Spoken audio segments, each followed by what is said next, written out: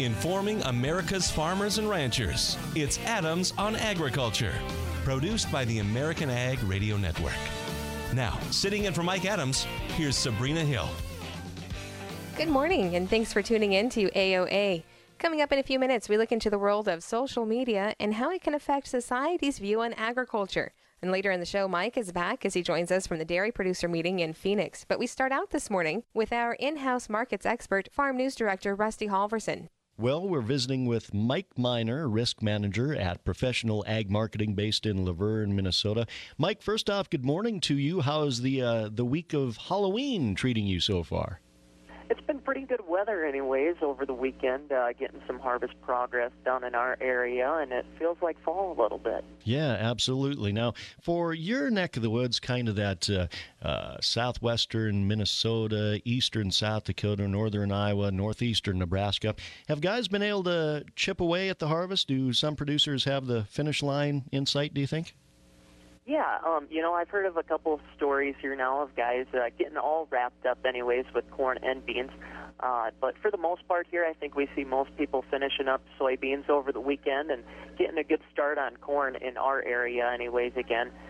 Been a lot of bouncing back and forth between corn and bean harvest this year compared to normal with, a little bit of snow here and quite a bit of rain to start off the harvest. So it's been a struggle and fields have been wet out there. But I think farmers are finally starting to see the light at the end of the tunnel, I should say, as we dip into November here this upcoming week.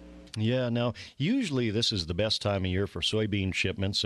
Can you give us a quick update on where we're standing at for demand out of the Pacific Northwest, storage, any bright spots that producers can look ahead to that maybe could be a potential bullish opportunity, Mike?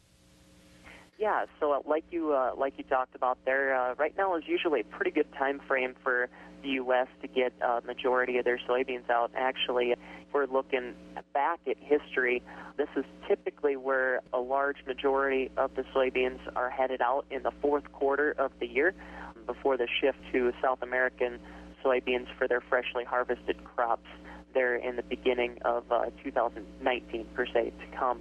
Right now is a really key time in exports for the U.S., and we haven't quite seen that pop up yet as we're lagging behind last year's levels, actually down 39% from last year's levels there on our exports so far this year.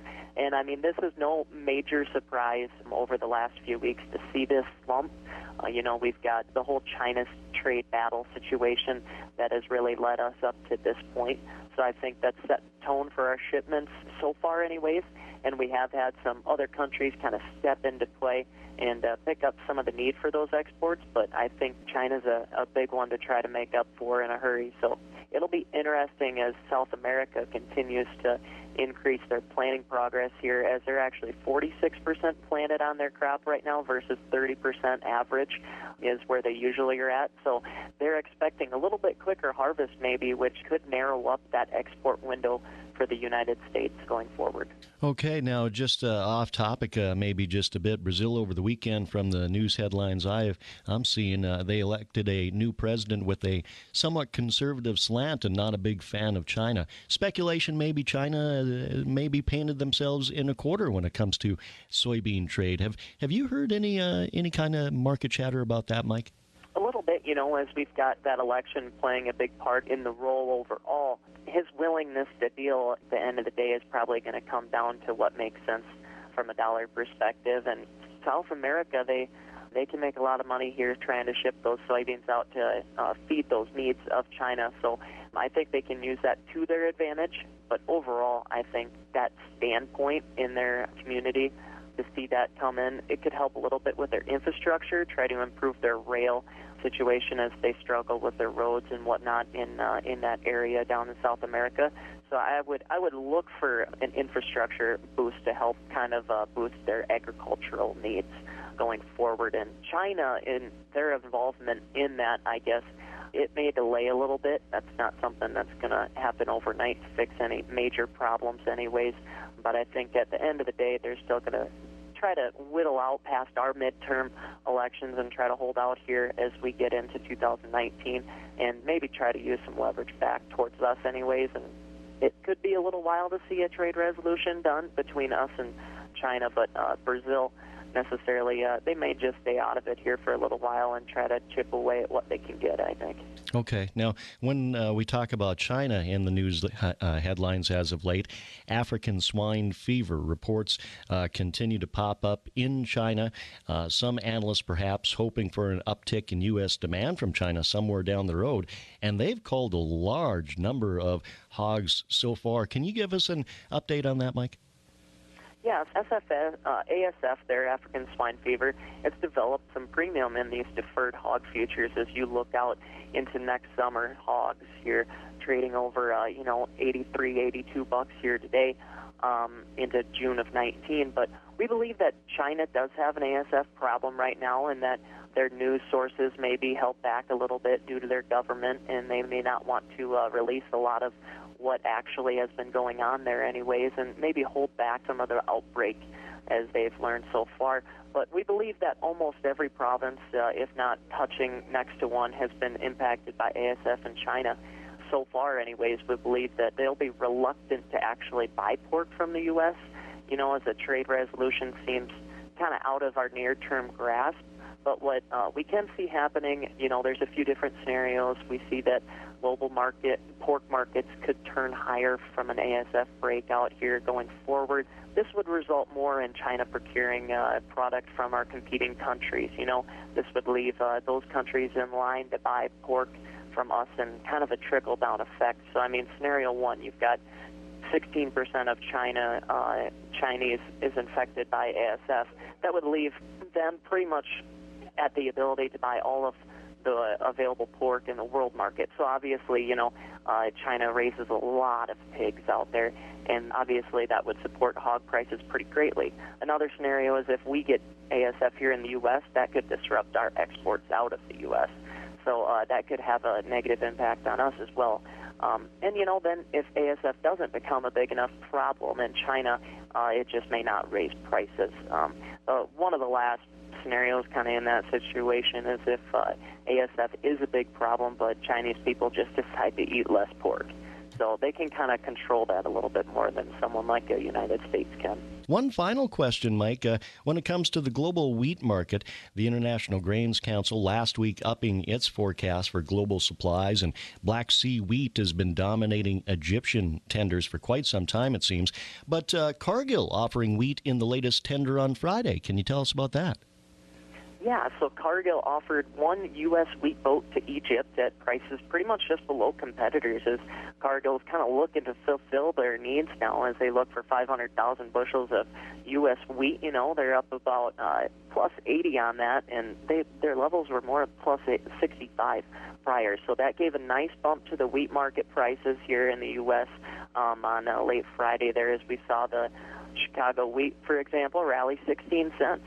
That was a pretty big deal, I think, as we finally got some business back in that Egyptian market.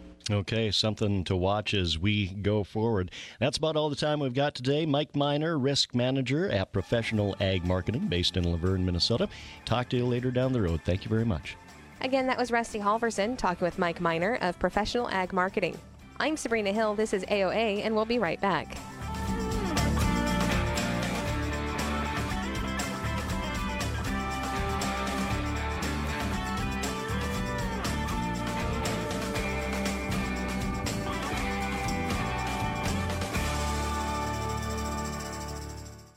Thanks for listening to Adams on Agriculture from the American Ag Network. We're excited to explore the topics that make a difference to agriculture. The Farm Bill, immigration reform, reducing regulations, trade, new technology, as well as infrastructure and health care. Through the year, Adams on Agriculture will originate on location from several major national meetings and events. Subscribe to the show's podcast at AmericanAgNetwork.com. Thanks for listening to Adams on Agriculture from the American Ag Network. Some of the best sounds you'll ever hear are generic, safe, effective, even money-saving, just like FDA-approved generic drugs. Even if they don't come in the exact same color or shape as their brand name equivalents, they have the same key ingredients and go through a rigorous review process. Talk to your doctor or pharmacist today and visit fda.gov/generic drugs. Generics are safe, effective, and can save you money. You'll like the sound of that. South Dakota is a veterans state. I come from Hot Springs, which is a veterans town. We had some questions on the VA. It was closing. We had people that used the VA saying, I gotta have it. If I don't have it, I'm gonna die. We had people whose parents and children used the VA saying, we need it. And when we started the battle with the VA, Kristi Noem was the first person, anybody of any authority, to come on board.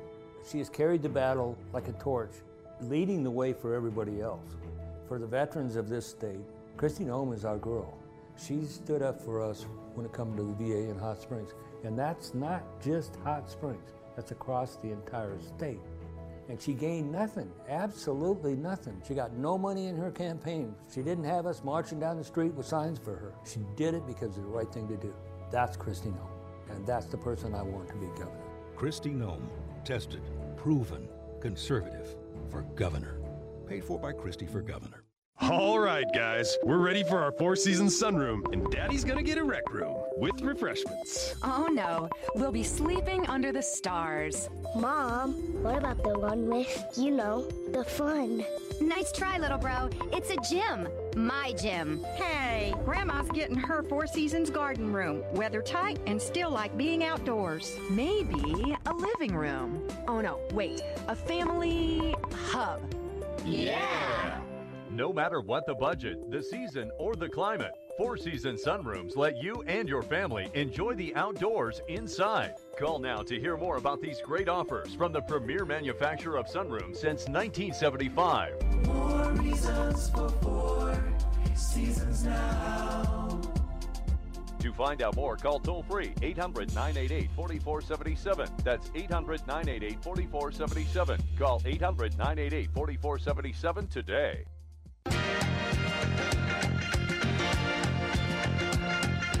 Information farmers and ranchers need to know. Adams on Agriculture. Now back to Sabrina Hill. Welcome back to AOA.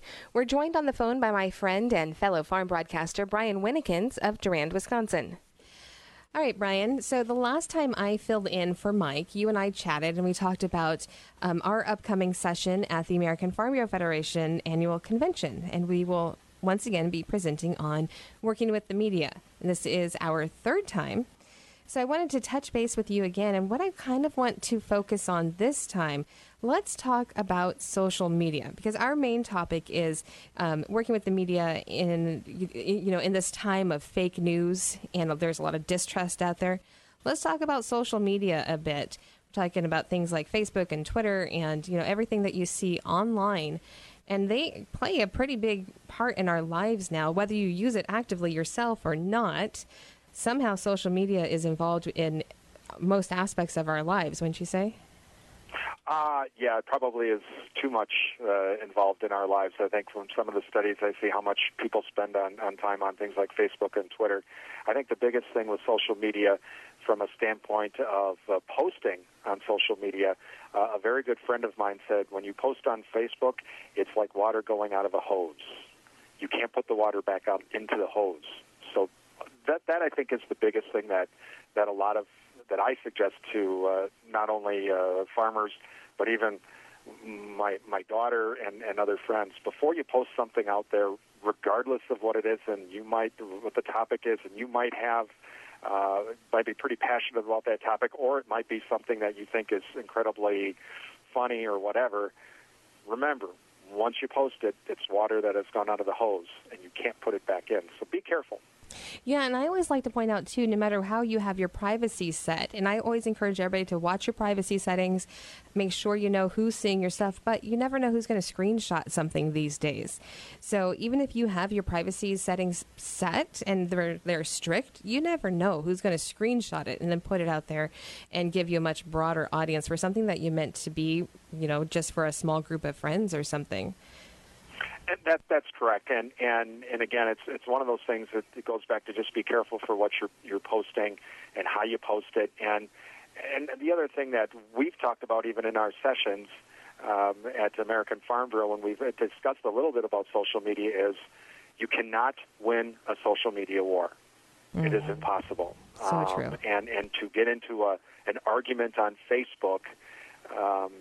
is just, or even Twitter. You can't win. It ends up just making a problem worse. Yes, you want to maybe make your point if you see something that's incorrect, but to start to argue with someone, it's just a losing proposition. It is. And, when we talk about the topics that we focus on, people are so passionate about it. We're talking about food. We're talking about nourishing your family, doing the best thing possible for your family in their nourishment needs. What are they putting into their mouths and into their bodies? People are passionate about this. That doesn't mean they always have the correct facts. And even if they have misinformation, they're still passionate about what they think is right. We want to, of course, correct them, but how do we do that without, igniting this fire that's ultimately just going to make them shut off any listening?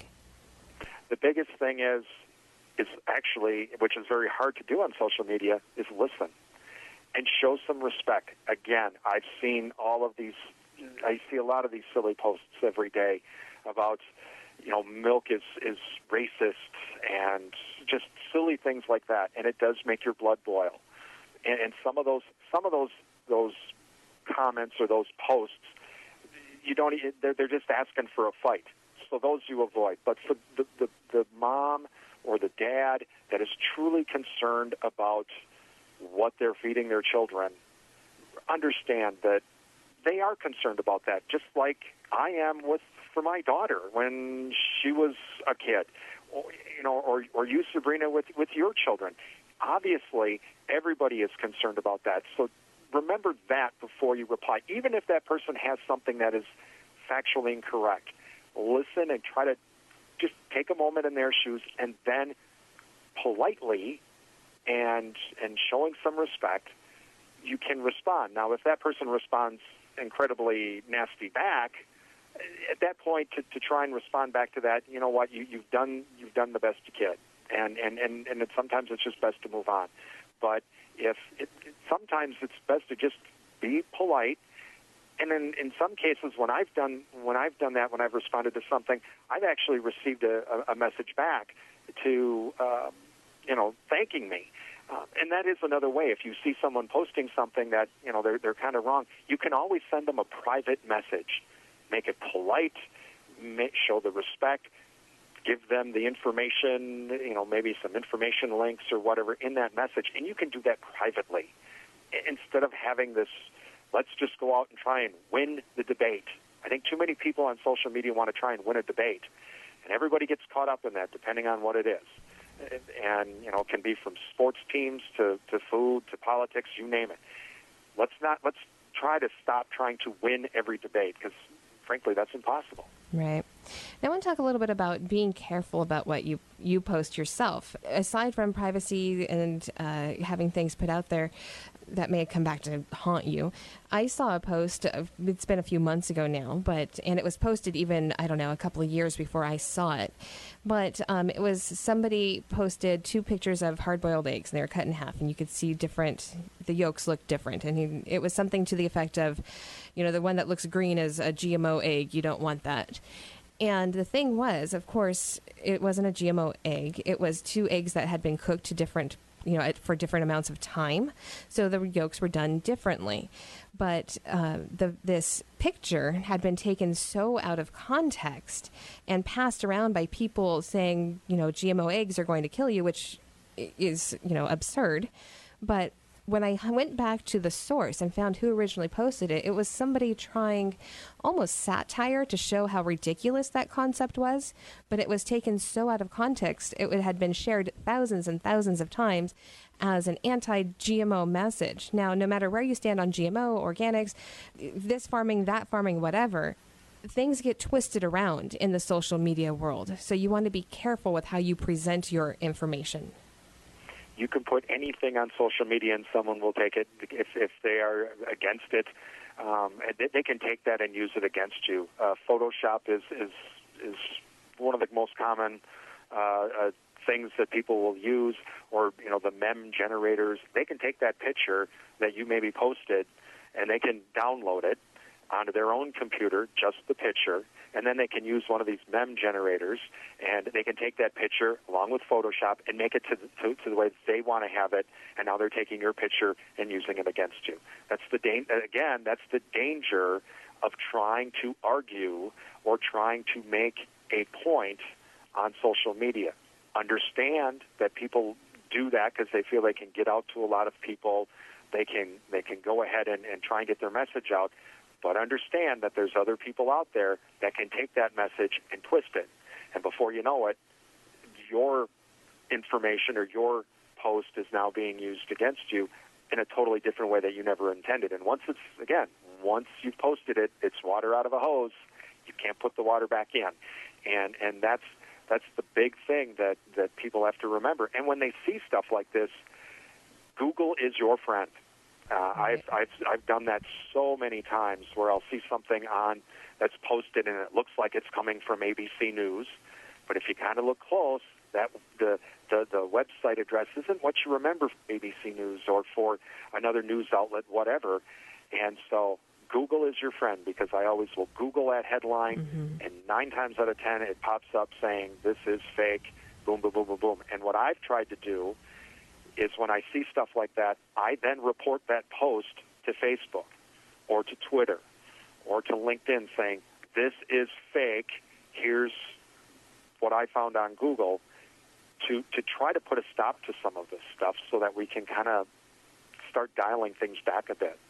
Right. So bottom line, social media can be a good tool to connect with consumers, to maybe explain some things about farming that they're not quite understanding, but bottom line, use it carefully. Exactly. Always use it carefully. I actually had the sheriff for Pepin County on with me today, and we were talking about social media, and he even said, for those of you who are getting close to the holidays, we're going to be taking holiday trips, or you're going to be going south for the winter, some of the snowbirds, don't post on social media or on Facebook, yep, we're going off to the airport, and we're going to be at Disney World for a week, because all you're doing is letting the bad guys know that there's no one in your house. Right. That's, again, something totally innocent can be used against you. So always remember that. All right. Safety first. All right, Brian, thank you so much for your time. Right. Brian Winnekins of Durand, Wisconsin. Again, we're speaking at the American Farm Bureau Federation Annual Convention in January. When we come back, Mike Adams joins us from the joint annual meeting of the National Milk Producers Federation, National Dairy Promotion and Research Board, and the United Dairy Industry Association. This is AOA. I'm Sabrina Hill, and we'll be back in just a moment.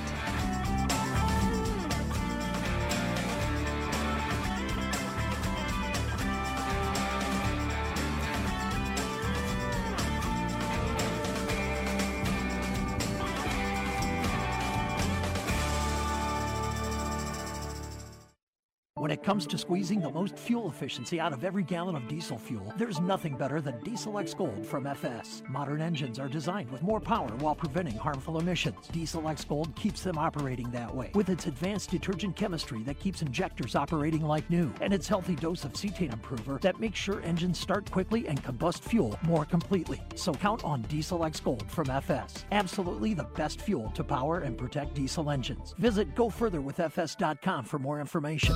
We all want more time with our dads, brothers, partners, friends, and our sons. Time for more conversations, more catch-ups, more of what life's all about. Now is our time to make it happen. Together, we can stop men dying too young by tackling the big issues: prostate cancer, testicular cancer, mental health, suicide. It's time to act. Sign up at Movember.com and raise funds to help change the face of men's health. Time now for a market check here on Adams on Agriculture. I'm Rusty Halverson for the American Ag Network. Early Wednesday activity for the grains, defensive in wheat, penny and a fraction lower in corn. Soybean futures treading water near unchanged. China's recent move to wean its hogs off their heavy diet of soybean meal will likely diminish its imports of that feed ingredient next year. That according to the CEO of Bunge, the world's biggest soybean processor. In soybean futures nearby, November up a fraction, 834 1/4. Back months also fractionally changed. On the upside for January soybeans, resistance lies at 865.5. That'd be Monday's high. In December corn, we're trending a penny and a fraction lower at 363.25. The 10-day moving average continues to act as nearby resistance, with additional chart ceilings at 371.5 and 372.5.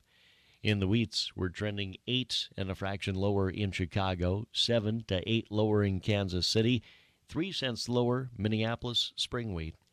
For livestock at the Merc, we continue to rally in nearby lean hog futures, 22 to 72 cents higher. The cash hog market's expected to resume business on this Wednesday, with bids steady to $1 lower. In live cattle futures, traders continue to wait for cash activity. Bids and asking prices in feedlot country slow to take shape on the week. Nearby October live cattle down a dime at $113.80. Feeder cattle January up 80 cents at $148.87. Outside markets on Wall Street, the Dow up over 300 points. You're listening to Adams on Agriculture, presented by the American Ag Network. I'm Rusty Halverson. Do you need a car? Been shopping only to be turned down because of bad credit, low credit, no credit, bankruptcy, or divorce? Guess what? Today's your lucky day, because now you can buy a car, truck, or SUV, just about any vehicle. It's true. Bad credit doesn't matter. No credit doesn't matter. Bankruptcy or divorce, it just doesn't matter. As a matter of fact, your job is your ticket to your new vehicle. We're Auto Credit Express, and we've helped thousands of people just like you. Antonio H. told us, great company, got me connected, and the day I went in, I drove off in the car I wanted. 100% worth your time. Need a car? Get started now and drive off as early as today. Just go to 11ignoremyscore.com right now. That's www.11ignoremyscore.com. Auto financing the easy way. 11ignoremyscore.com. Get started today. Auto financing the easy way. Information farmers and ranchers need to know. Adams on Agriculture. Now, back to Mike Adams. And welcome back to Adams on Agriculture. I'm in Phoenix, Arizona for the joint annual meeting of the National Dairy Promotion and Research Board, the National Milk Producers Federation, and United Dairy Industry Association. Joining me now is Jim Mulhern, President and CEO of the National Milk Producers Federation. Jim, a lot of issues to talk about, but I mean, we have to acknowledge it's a down economy. Dairy producers in particular are really hurting right now, and that's reflected in the mood here at this meeting. Yeah, they really are hurting, Mike, and this is now the fourth year in a row of what I would call mediocre to poor prices. A longer downturn than we've had in many years. We're used to a cycle in dairy, but this one has been, these prices have been sticky on the downside. And unfortunately, we haven't had things going our way. Trade was looking good the first half of the year. We were hitting record numbers of exports for dairy, and those exports have been increasingly important to our market and to our industry.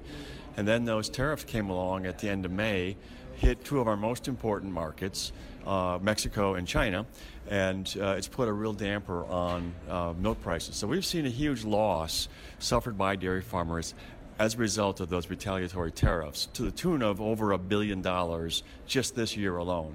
So trying to address that is going to be one of the key issues to get out of these doldrums.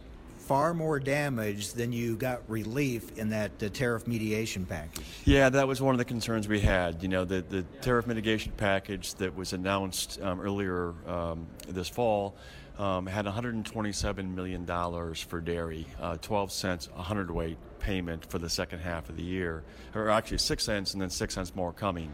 That doesn't come close to addressing the damage that's been done. And we've demonstrated to USDA the pain that's out there and the economic analysis we've done, not just by us. And let me cite a couple of them. So we looked at the change in the futures markets before and after those tariffs went into effect. And the prices on May 31st, for the rest of the year, were looking very good. We thought we'd have about, maybe $18 all milk price later in the year. Those tariffs went into effect in Mexico and China. the futures dropped dramatically, $1.8 billion drop in the futures. That's real income because some farmers, buy the futures, and what's happened is the market has followed the futures, so it is depressed. That was our analysis. We looked to the outside. We had Informa Economics, an economic consulting firm, look at it. Their analysis was the impact of these tariffs was $1.5 billion loss this year. We also went to Texas A&M and asked them to do some research, and their economic model showed it at least $1.2 billion in damage. And then you look at USDA's own numbers. Their forecast on their change in prices indicates that milk prices are going to come in $1.5 billion lower than they were expecting prior to the imposition of the tariffs. So the pain is real, the damage is real, and we are asking USDA to do a better job on the second tranche of payments, which we're expecting in December. I was happy to hear Secretary Perdue say yesterday that there will be a second tranche of payment. We're making the case to the department that dairy needs to be addressed in a much better way, closer to the $1 billion plus damage that's been done. We're talking with Jim Mulhern, President and CEO of the National Milk Producers Federation. Jim, so we've got a U.S. Mexico-Canada agreement, USMCA. We're waiting to see if it gets passed or not. The big part of it, we were wondering what would get done with dairy. It looks like a slight improvement. Is that how you would characterize it? A slight improvement over what we had? Yeah, I would say we've made more than slight improvement. It's incremental progress. The key, one of the most important issues was protecting our access to the Mexican market. That's a $1.3 billion market for us. It was just like it was for much of agriculture. We did not want to see damage to the Mexico market. That's been taken care of, taken off the table. So the possibility of withdrawing from NAFTA would have been catastrophic for dairy, and many other commodities. That's off the picture. Canada was the other issue we wanted to address, and we had unique problems with Canada, unlike much of agriculture, which does have a free border access with Canada. There is free trade that happens in agriculture for much of the rest of the commodities, beef and pork in particular. It's a North American integrated market. But for dairy, there's a wall. And that's what the President was talking about in a number of his tweets earlier this year.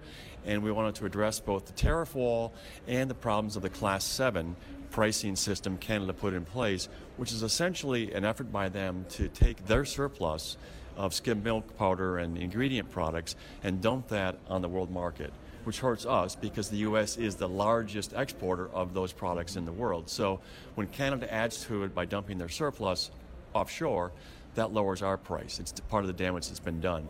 So this agreement will put disciplines on Canada's exports of skim milk powder, of milk protein concentrate, and infant formula. There are going to be caps on how much they can export, and then penalties if they exceed those. If those penalties are effective, it will help discipline Canada's problematic trade policy behavior. So you'll support and push for passage of USMCA? Well, we're still looking at the details. This is the agreement's been negotiated. I and one of my staffers are cleared advisors to USTR, the U.S. Trade Representative's office, so we were able to see some of the negotiating text as it was being worked on, but we're still parsing the final agreement. These things are very, very technical agreements. We're reviewing it. I'm hopeful that at the end of the day we can support the agreement. We're still looking to see. The question does come down to the enforcement. If it's not going to be enforced, it's not going to be effective, and that's going to be the key issue for us to look at. Meanwhile, how much damage is being done to the U.S. dairy industry with these tensions and tariffs with China? They're doing damage. I said exports were hitting record levels. We were shipping a lot of ingredients and whole milk powder to China earlier this year. That market has dried up. So it is having an impact. One of the problems for us is, we haven't been a major player in China, but we've been focused on trying to grow that as a market. A lot of mouths to feed, a lot of dairy increased consumption, and most of it's going, the exports have been going, or the imports into China have been coming from New Zealand and the European Union. We've been trying to become a bigger player there. Now we have these tariffs, and as long as they're in place, that's not going to be a viable market for us. Meanwhile, a huge battle here domestically, and that is over imitation dairy products using the name dairy or milk. Are you making progress on this? We are making progress. It's a huge issue. My remarks to the delegates and the assembled attendees here at the meeting was a call to arms and a call to action. We've got the attention of the Food and Drug Administration. We have the attention of the Congress on this issue. And what I said to the folks here is, this is our best chance, and it may be our last chance to address this issue in the marketplace. We have to get the Food and Drug Administration to enforce the existing standards of identity, which mean that to use milk or other dairy terms, it has to come from an animal, a lactating animal. And all the products we're talking about, all these plant-based foods, fake foods I call them, using dairy terminology, are not dairy, and they don't match the nutritional content of dairy. That's a huge issue. From a consumer standpoint, these products using dairy terms are being marketed in a misleading way because they don't provide the nutritional content that milk and dairy products do. Well, you finally got the FDA commissioner to at least admit that these products aren't from a lactating animal, or, that almonds don't lactate, or whatever it may be, the terminology. But that's an admission after all these years, right? It's maybe shows some progress at FDA. It does show progress. I was very pleased. The commissioner acknowledged after we spent about a year and a half pushing both in Congress and in FDA, and I made it clear that we weren't going to go away. We were going to keep identifying and pushing on this issue. Pleased that the FDA has responded to put out a request for information. Now is the time that anybody who cares about this issue needs to write into FDA, make comments on this issue. And all they need to do is go to our website, which is www.nmpf.org, nmpf.org. On the homepage, you'll see a bar right at the top. Click on it. It'll give you all the information you need, and it will give you a link to the FDA website to make comments. One other quick topic, very important. I wish we had more time, but I want to get into it. Immigration, ag labor force. Are we getting any closer to getting something worked out here?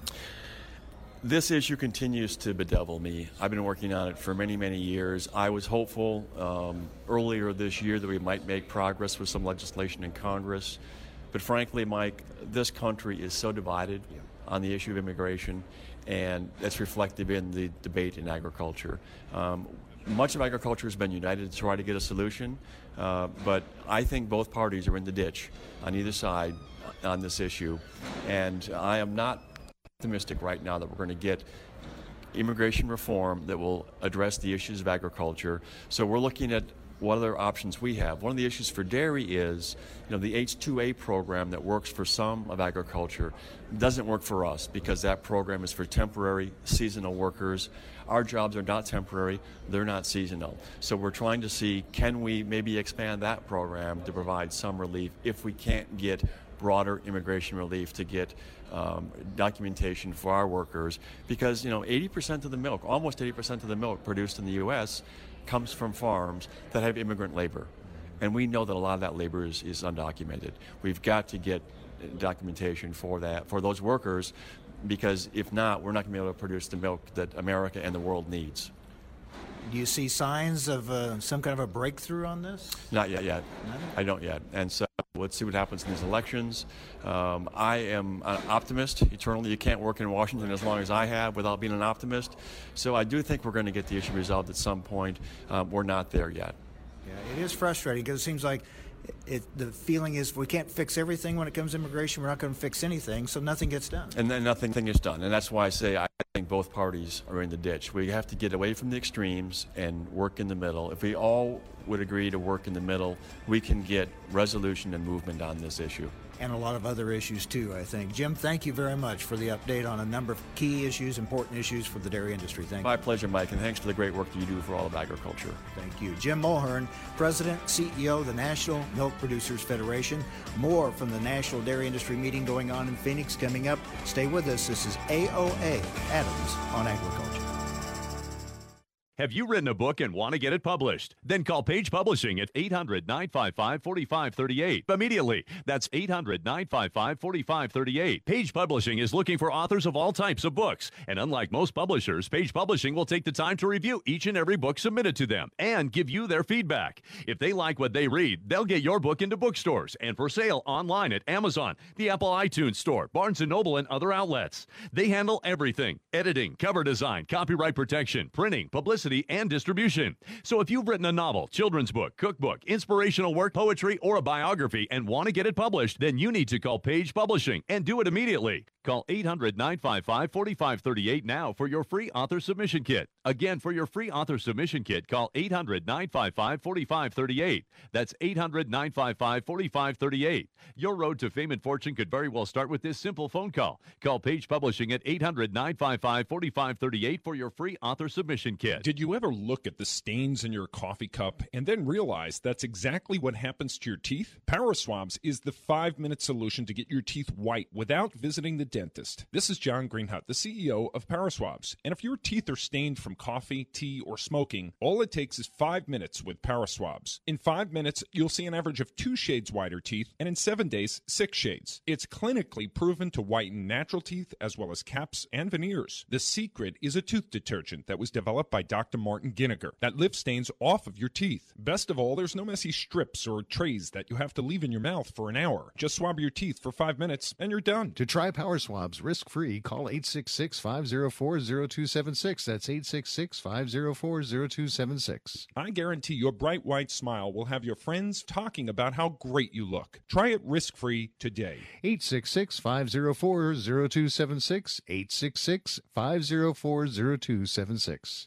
Take a look under your bed. Find stuff under there? What about jobs? No? Now try your basement. There's a pair of overalls that overall you're not so into anymore.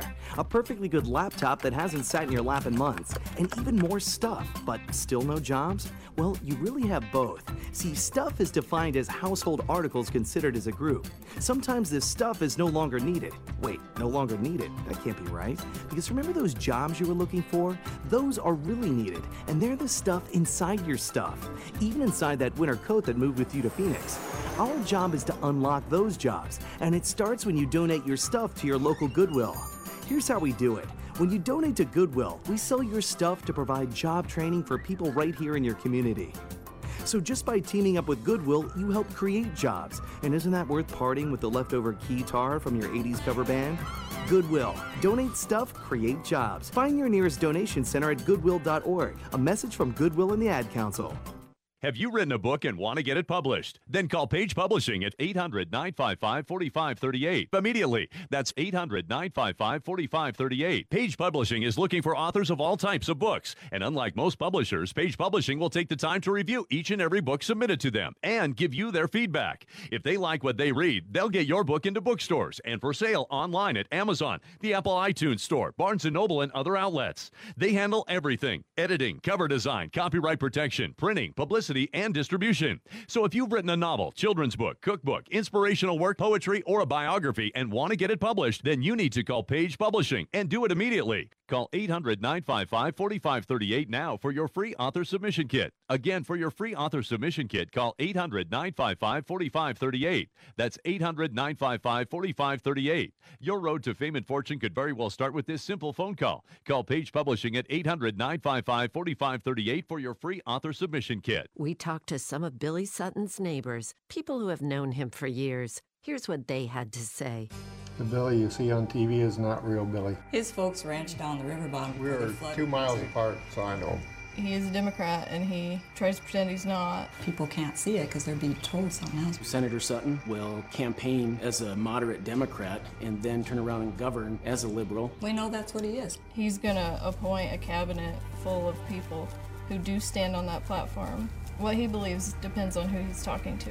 Billy says one thing and then appears to mean another. And he doesn't stand up for our values. This is a guy that, in his own words, was thrilled to support Hillary Clinton. He said that she has American family values. She has no family values that we have. You're voting for a liberal philosophy, and we don't need that in South Dakota. Democrat Billy Sutton, what he believes depends on who he's talking to. You can't trust Billy. Paid for by Christie for Governor.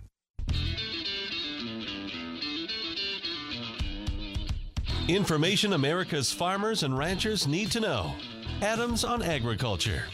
Now, back to Mike Adams.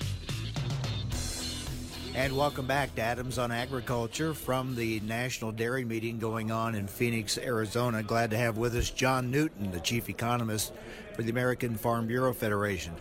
John told us earlier this year about the new Dairy Revenue Assurance Program that they've been working on for some time. It's now in place. And John, tell us how it's going. How has it started off? And the program launched and was available to dairy farmers beginning October 9th. It's available to farmers every single day. And what we've seen is over the last 3 weeks, nearly 1.5 billion pounds of milk have been insured under the program. That's an average of 500 million pounds of milk per week. So it's been very, very successful. The first few weeks of the program, we look forward to more and more farmers signing up and using it, especially as harvest comes to an end here soon. Give us more details about it for those not real familiar with it. It is a new program. Tell us how it works. Dairy Revenue Protection is an area-based revenue insurance program. Farmers using it can choose how to value the milk in a policy using either a class pricing option, which is a mix of Class 3 and Class 4, or a component pricing option where the farmer elects the butter, fat, and protein test. The insurance is quarterly average, which means it reflects the 3 quarters of the or the 4 quarters of the calendar year: January, February, March, April, May, June, etc. So it's a quarterly average insurance policy on revenue. Again, the farmer picks how to value the milk, they pick how much milk to cover, and then they pick a coverage level, and that becomes the revenue guarantee under DRP. Now, can they be in it and the Dairy Margin Protection Program too? Well, assuming we get a farm bill done over the next few weeks, they certainly can. But they can use MPP and Dairy RP on the same milk, and I think that's very important for a lot of farmers to understand that they can do that. We're talking with John Newton, Chief Economist for the American Farm Bureau Federation, talking about the Dairy Revenue Protection Program that is new this year, and certainly it comes at a critical time with dairy producers really struggling with the down ag economy. The tariffs, the export situation has really hit agriculture overall and dairy in particular very hard.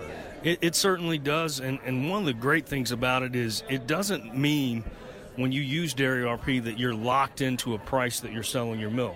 It just protects the floor. It means that the value of the milk is not going to be any less than that value that you use under Dairy RP policy.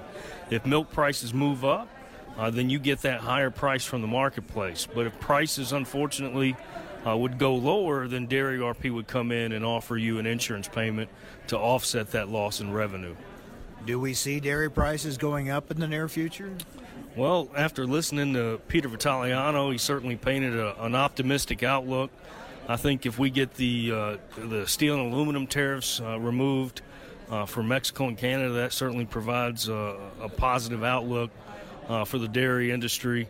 And you know, we go back and we look at that 3-year price cycle, and where we are today, we should be seeing dairy prices move higher in the near future if that 3-year price cycle holds true. Let's look at some other commodities. China hit hard by the tariffs on soybeans, I should say, hit hard by the tariffs with China. Is there any bright spot short of an agreement with China? I mean, if we don't get that, is there any movement forward or where we could get some kind of rally on soybeans? Well, through the first 8 weeks of the marketing year, soybean exports to China this year are down 97%. We usually export over 200 million bushels of soybeans to China. Close to 300 million bushels of soybeans were exported to China last year during the first 8 weeks. This year we're at about 10 million bushels export to China. So it's been down very, very sharply. They've completely backed out of the U.S. market right now. Other countries have stepped up. Our exports to the rest of the world are up 83%, but that does not offset the biggest player being out of our market, sitting on the sidelines. And so year-to-date, soybean exports are down 40%. So we need to see something resolved there soon. Otherwise, it's going to be a real slow moving process to move soybeans this year. Because it looks like South America is going to have a lot of beans to sell. And Brazil planning is well ahead of their historical pace. They're going to increase their acreage. Argentina most likely won't have 2 consecutive years of a bad crop. So there will be ample soybeans coming out of South America this year. So it's just a really challenging market. When you look at soybeans going into 2019, I think what growers can do here in the U.S. and we'll likely see is acres come out of soybeans and move into some other crops. Even though the president continues to say he thinks tariffs are good way to get things done, he's also talked about an ag economy, a farm economy that's bouncing back. The numbers really aren't showing that. Well, I think what the president is referencing is that the farm economy in 2017 was higher than it was in 2016. But for 2018, the net farm income is projected to be about 13% lower than 2017. It's the 3rd lowest net farm income in the U.S. Over the last decade, behind 2009 and behind 2016. So while the farm economy did bounce up a little bit in 2017, it remains at very, very low levels, and many expect it to get even lower in 2019 if we don't get some of these headwinds removed, especially with China. Yeah, even the U.S., Mexico, Canada agreement, well, that helps. It's more of kind of keeping what we had. Maybe a little bit of an improvement for dairy, not a whole lot. It's more just kind of we didn't lose what we had. We kind of got back where we were. It's for dairy, it's a little bit better than status quo. I know there's additional TRQ access. It remains to be seen what happens with the Class 7. Canada has an opportunity to set a make allowance on a non-fat dry milk price. We don't know what that make allowance will be. If the make allowance is anything higher than what we have, then we effectively still have Class 7 just by a different name. So, but we do limit their export opportunities under the USMCA. So it is better than what we had. It is a slight improvement. And then when you throw in what we got on wheat and poultry, I think overall it looks pretty good for U.S. agriculture. Better than what we had, at least. That's John Newton. He's chief economist for the American Farm Bureau Federation. John, always good to see you. Thanks for the update. Thanks, Mike. I appreciate it. All right, that's going to wrap it up for this report from the National Dairy Industry Meeting going on in Phoenix. I'll be back tomorrow with much, much more. Hope you'll join us then. Thanks for being with us today on AOA, Adams on Agriculture. Have a great day, everyone.